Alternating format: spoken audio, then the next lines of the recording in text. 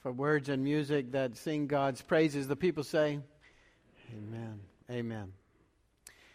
That was Kathleen Murphy, who gave the Minute for Mission, who was part of a group of a number of folks from Second who went to Guatemala to visit our partners there as a part of a Presbytery mission trip. Thank you, Kathleen. Last Saturday afternoon, Ginger and I took our regular walk through our neighborhood. You might remember last Saturday. Many of us gathered here in this sanctuary last Saturday morning to give thanks for the life of Linda Harrer. That was my primary focus for the day.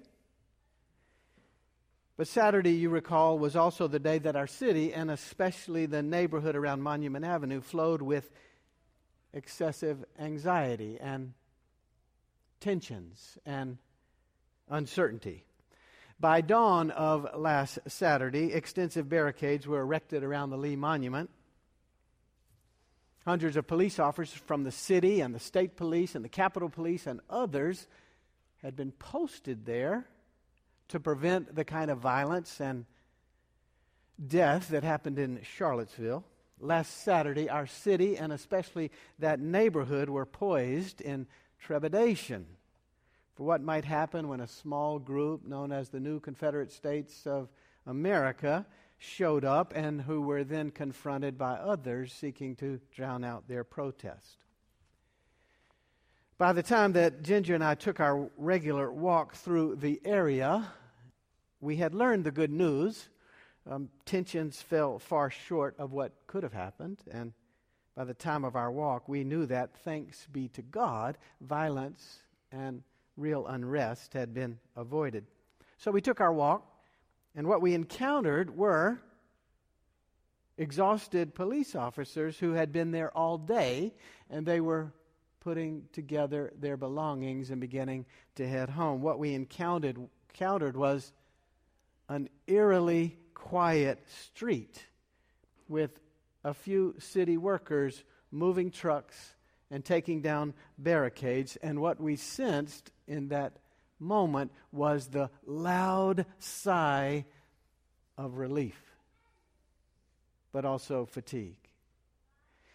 In that strangely quiet street, in these post-demonstration moments, I thought to myself, what must God be thinking? We seem surrounded by so much enmity in these days, and it's not just the racial tensions and monuments. We've seen record numbers of killings in certain neighborhoods of our city. It's on the front page of today's Richmond Times-Dispatch once again. We have increasing tensions with North Korea. We have pervasive worries about more terrorist attacks. We are surrounded by so much enmity, which the dictionary defines as mutual hatred, animosity, rancor, antagonism. What does God think about all this? What does God intend for us? You may recall the name of Louis Pasteur. Louis Pasteur was a brilliant French microbiologist, and Pasteur once conducted a classroom experiment to demonstrate how animals adapt to dangerous conditions. He placed a bird in a closed container for 6 hours. The bird obviously grew sluggish and inactive as the air quality diminished, but the bird did not die.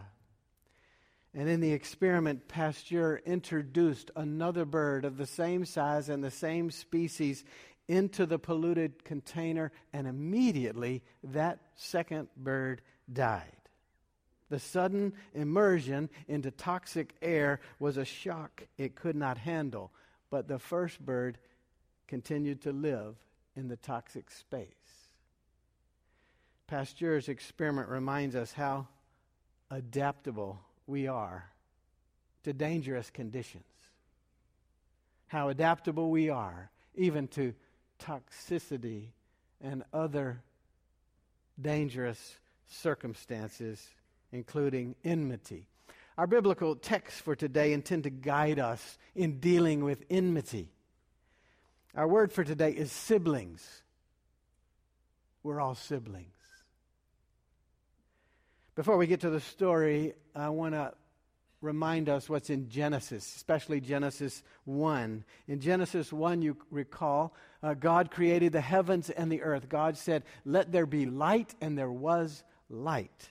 Genesis 1 and 2 are all about God, the creator of the whole world, bringing everything into being. This report, this witness in Genesis 1 is not a scientific explanation about how the world began. This word wants to affirm who created the world. God is the author of life. God is the ground of all being. Genesis 1 and 2 also tell about how God created man and woman, made them in God's image. That's what it says. Breathed life into their nostrils. And then Genesis 3 is about Adam and Eve in the garden and what happened there. God surrounded them with lush greenery, trees, gardens, and God said, "The land is for you to keep and to till." And then God gave them instructions: eat and live, but do not eat from this one tree of knowledge in the middle of the garden. You know how the story goes. Instead of obeying God, they did what they wanted, and God comes and finds them and calls them out. And from then on, according to Genesis 3, because of their disobedience, life for Adam and Eve would be very different. The man will have to work hard for a living. He'll have to sweat and struggle. And the woman will have pain in childbirth. And then we get to Genesis 4. Okay? Listen. Now the man knew Eve, his wife, and she conceived and bore Cain, saying, "I have produced a man with the help of the Lord." Next, she bore his brother Abel. Now Abel was a keeper of sheep, and Cain a tiller of the ground. In the course of time, Cain brought to the Lord an offering of the fruit of the ground, and Abel, for his part, brought of the firstlings of his flock, their fat portions. And the Lord had regard for Abel and his offering, but for Cain and his offering he had no regard. So Cain was very angry, and his countenance fell. The Lord said to Cain, "Why are you angry? And why has your countenance fallen? If you do well, will you not be accepted? And if you do not do well, sin is lurking at the door. Its desire is for you, but you must master it." Cain said to his brother, "Let's go out into the field." And when they were in the field, Cain rose up against his brother Abel and killed him. Then the Lord said to Cain, "Where's your brother Abel?" He said, "I do not know. Am I my brother's keeper?" And the Lord said, What have you done? Listen, your brother's blood is crying out to me from the ground. And now you are cursed from the ground, which has opened its mouth to receive your brother's blood from your hand. When you till the ground, it will no longer yield to you its strength. You will be a fugitive and a wanderer on the earth. Cain said to the Lord, "My punishment is greater than I can bear. Today you have driven me away from the soil, and I shall be hidden from your face. I shall be a fugitive and a wanderer on the earth, and anyone who meets me may kill me." And then the Lord said to him, "Not so. Whoever kills Cain will suffer a sevenfold vengeance." And the Lord put a mark on Cain so that no one who came upon him would kill him. And then Cain went away from the presence of the Lord and settled in the land of Nod, east of Eden. This is the word of the Lord. So the first story of life outside the Garden of Eden presents us with the very best of human nature, and then almost immediately the very worst of human nature. Two boys are born, Cain and Abel, likely twins. And then the next verse has them actually as adults. Abel was a keeper of sheep.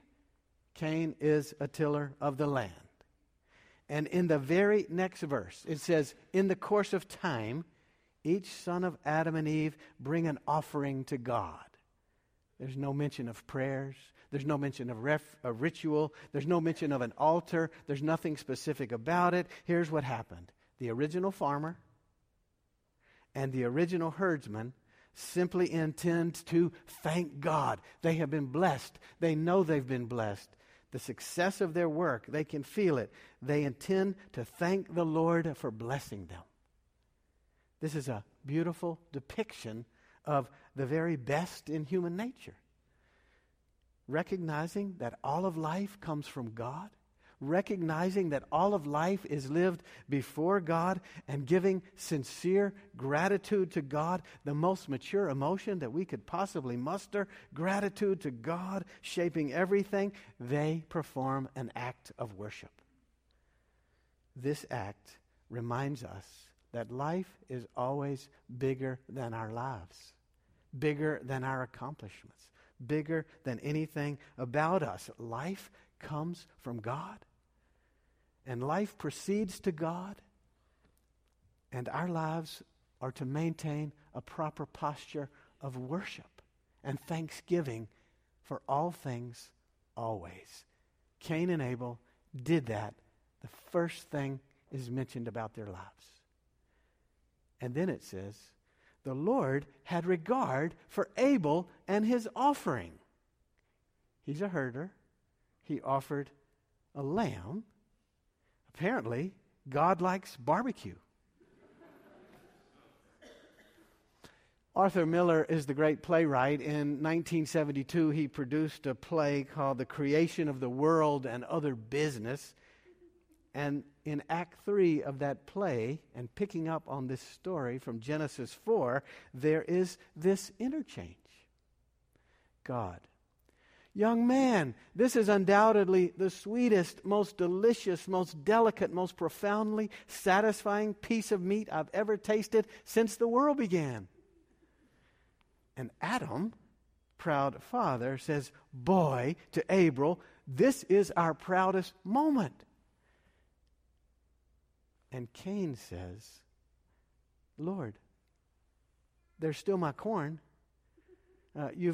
There's still my corn here, Lord. You haven't tasted my corn.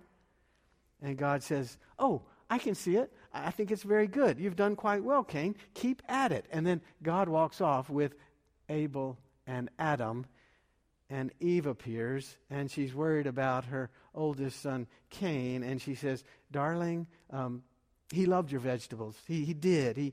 He loved your vegetables, trying to encourage Cain.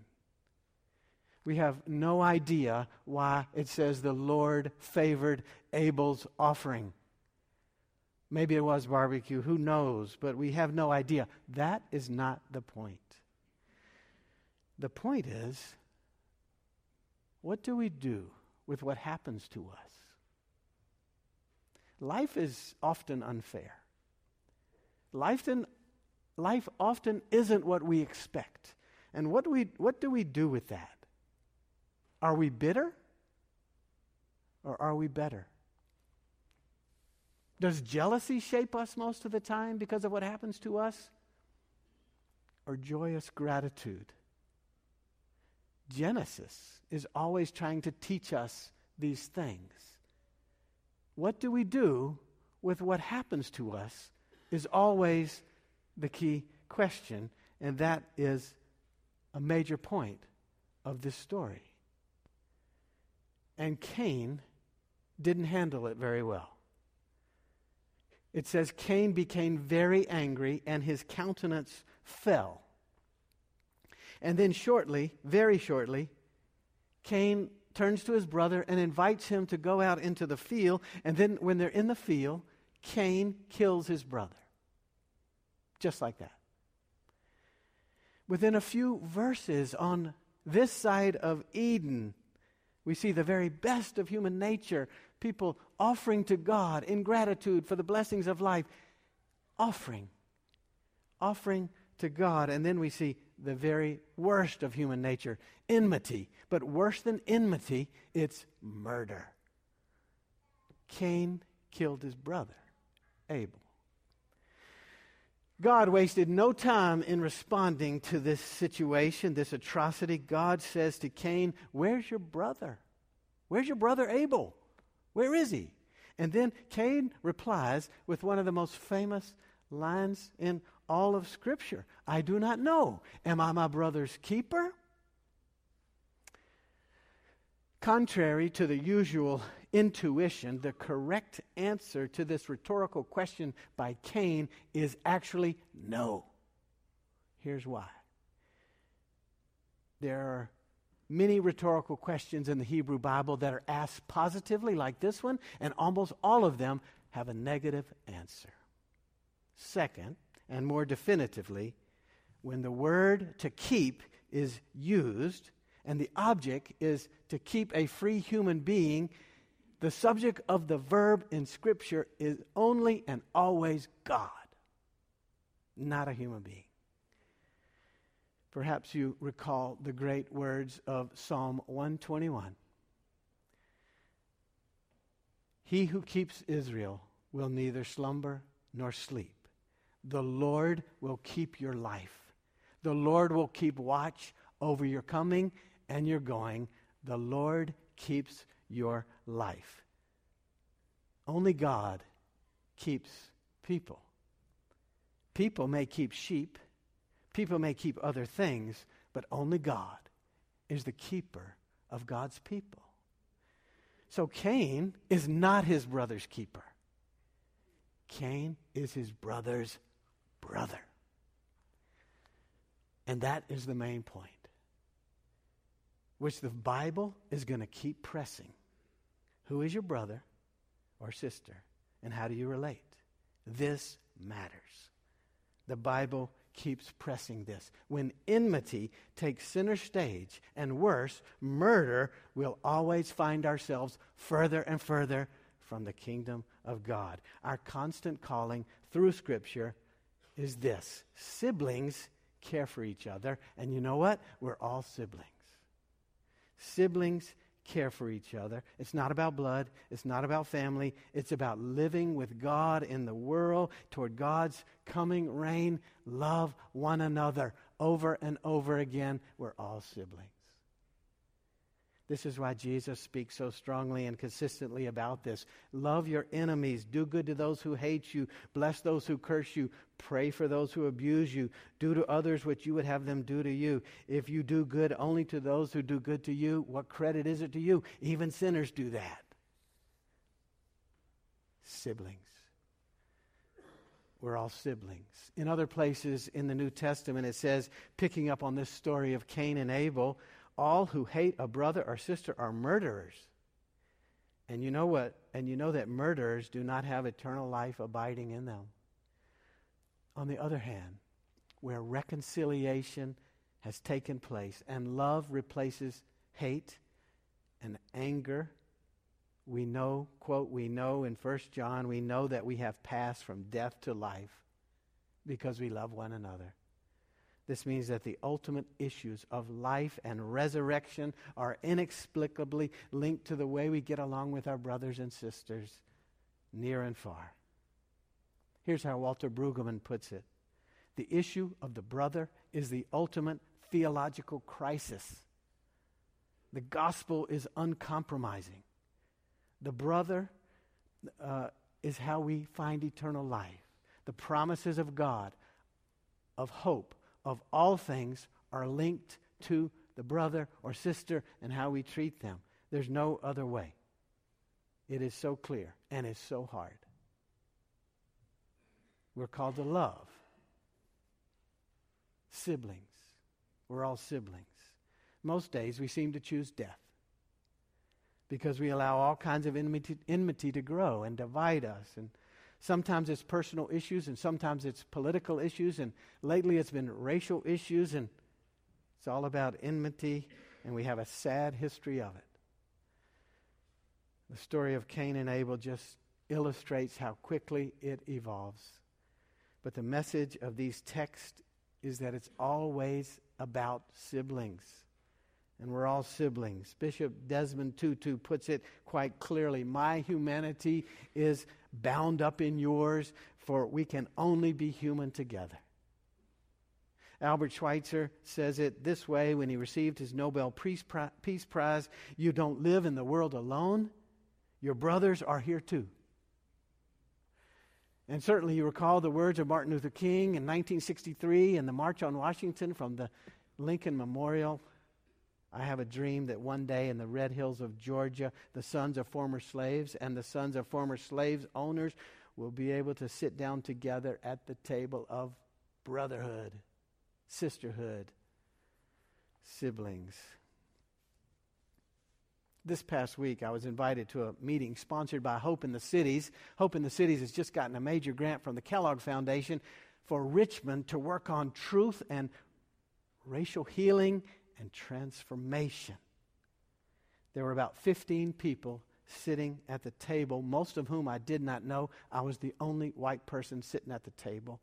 It's overwhelming and humbling and honorable to be sitting there. I don't know where it's going to lead, but there are plans reminding us that we have a lot of work to do in Richmond on these issues: racial healing, transformation, brotherhood, sisterhood, siblings. It's all about living toward what God intends, away from enmity. Life with God demands that we have life with one another, loving, hoping, serving together. When enmity prevails, we're either all dragged down together and far away from what God intends, or we help each other up.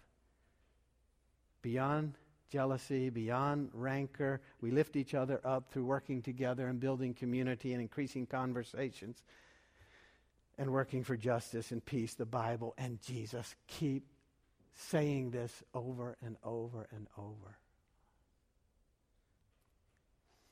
There's one more important point about this story: Cain and Abel. Cain murders his brother. It leads him to be sentenced by God. His sentence is to be a wanderer. He's expelled from the farm. To be a wanderer, to be a refugee, is dangerous. He knows it. It's always dangerous. Cain even complains about the sentence. He says to God, "This is too harsh. Anyone who sees me can kill me." But here is where grace appears. God puts the mark on Cain. It's a mark of guilt, but it's also a mark of protection. It will ward off anyone who will take vengeance on Cain, God promises. We're not sure what the sign was, but it was a mark of mercy. It was God's way of saying, the murder of your brother is absolutely disgusting and inappropriate, but nevertheless, you are my child, Cain, and nothing will separate you from my love. I'll protect you, he's saying in that mark. I will watch over you. Cain went away to the land of Nod to wander. But guess how God's people continued to emerge? It's only through Cain, because Abel is dead. God is always at work. Despite our worst efforts, despite our deepest failings at living at God's ways, God's creative purposes continue. And in the very next verse in Genesis, it starts talking about how God is using Cain to bring about God's purposes in the world. Even Cain. We have a serious and absolute calling to treat everyone as our sibling. And we also have a wonderful God who, despite our enmity, will never, ever let us go. Thanks be to God. Amen. Let us pray. Holy God, to turn from you is to fall. To turn to you is to rise. To serve you with love, with devotion. That's to abide forever. We seek that way following Jesus. Amen.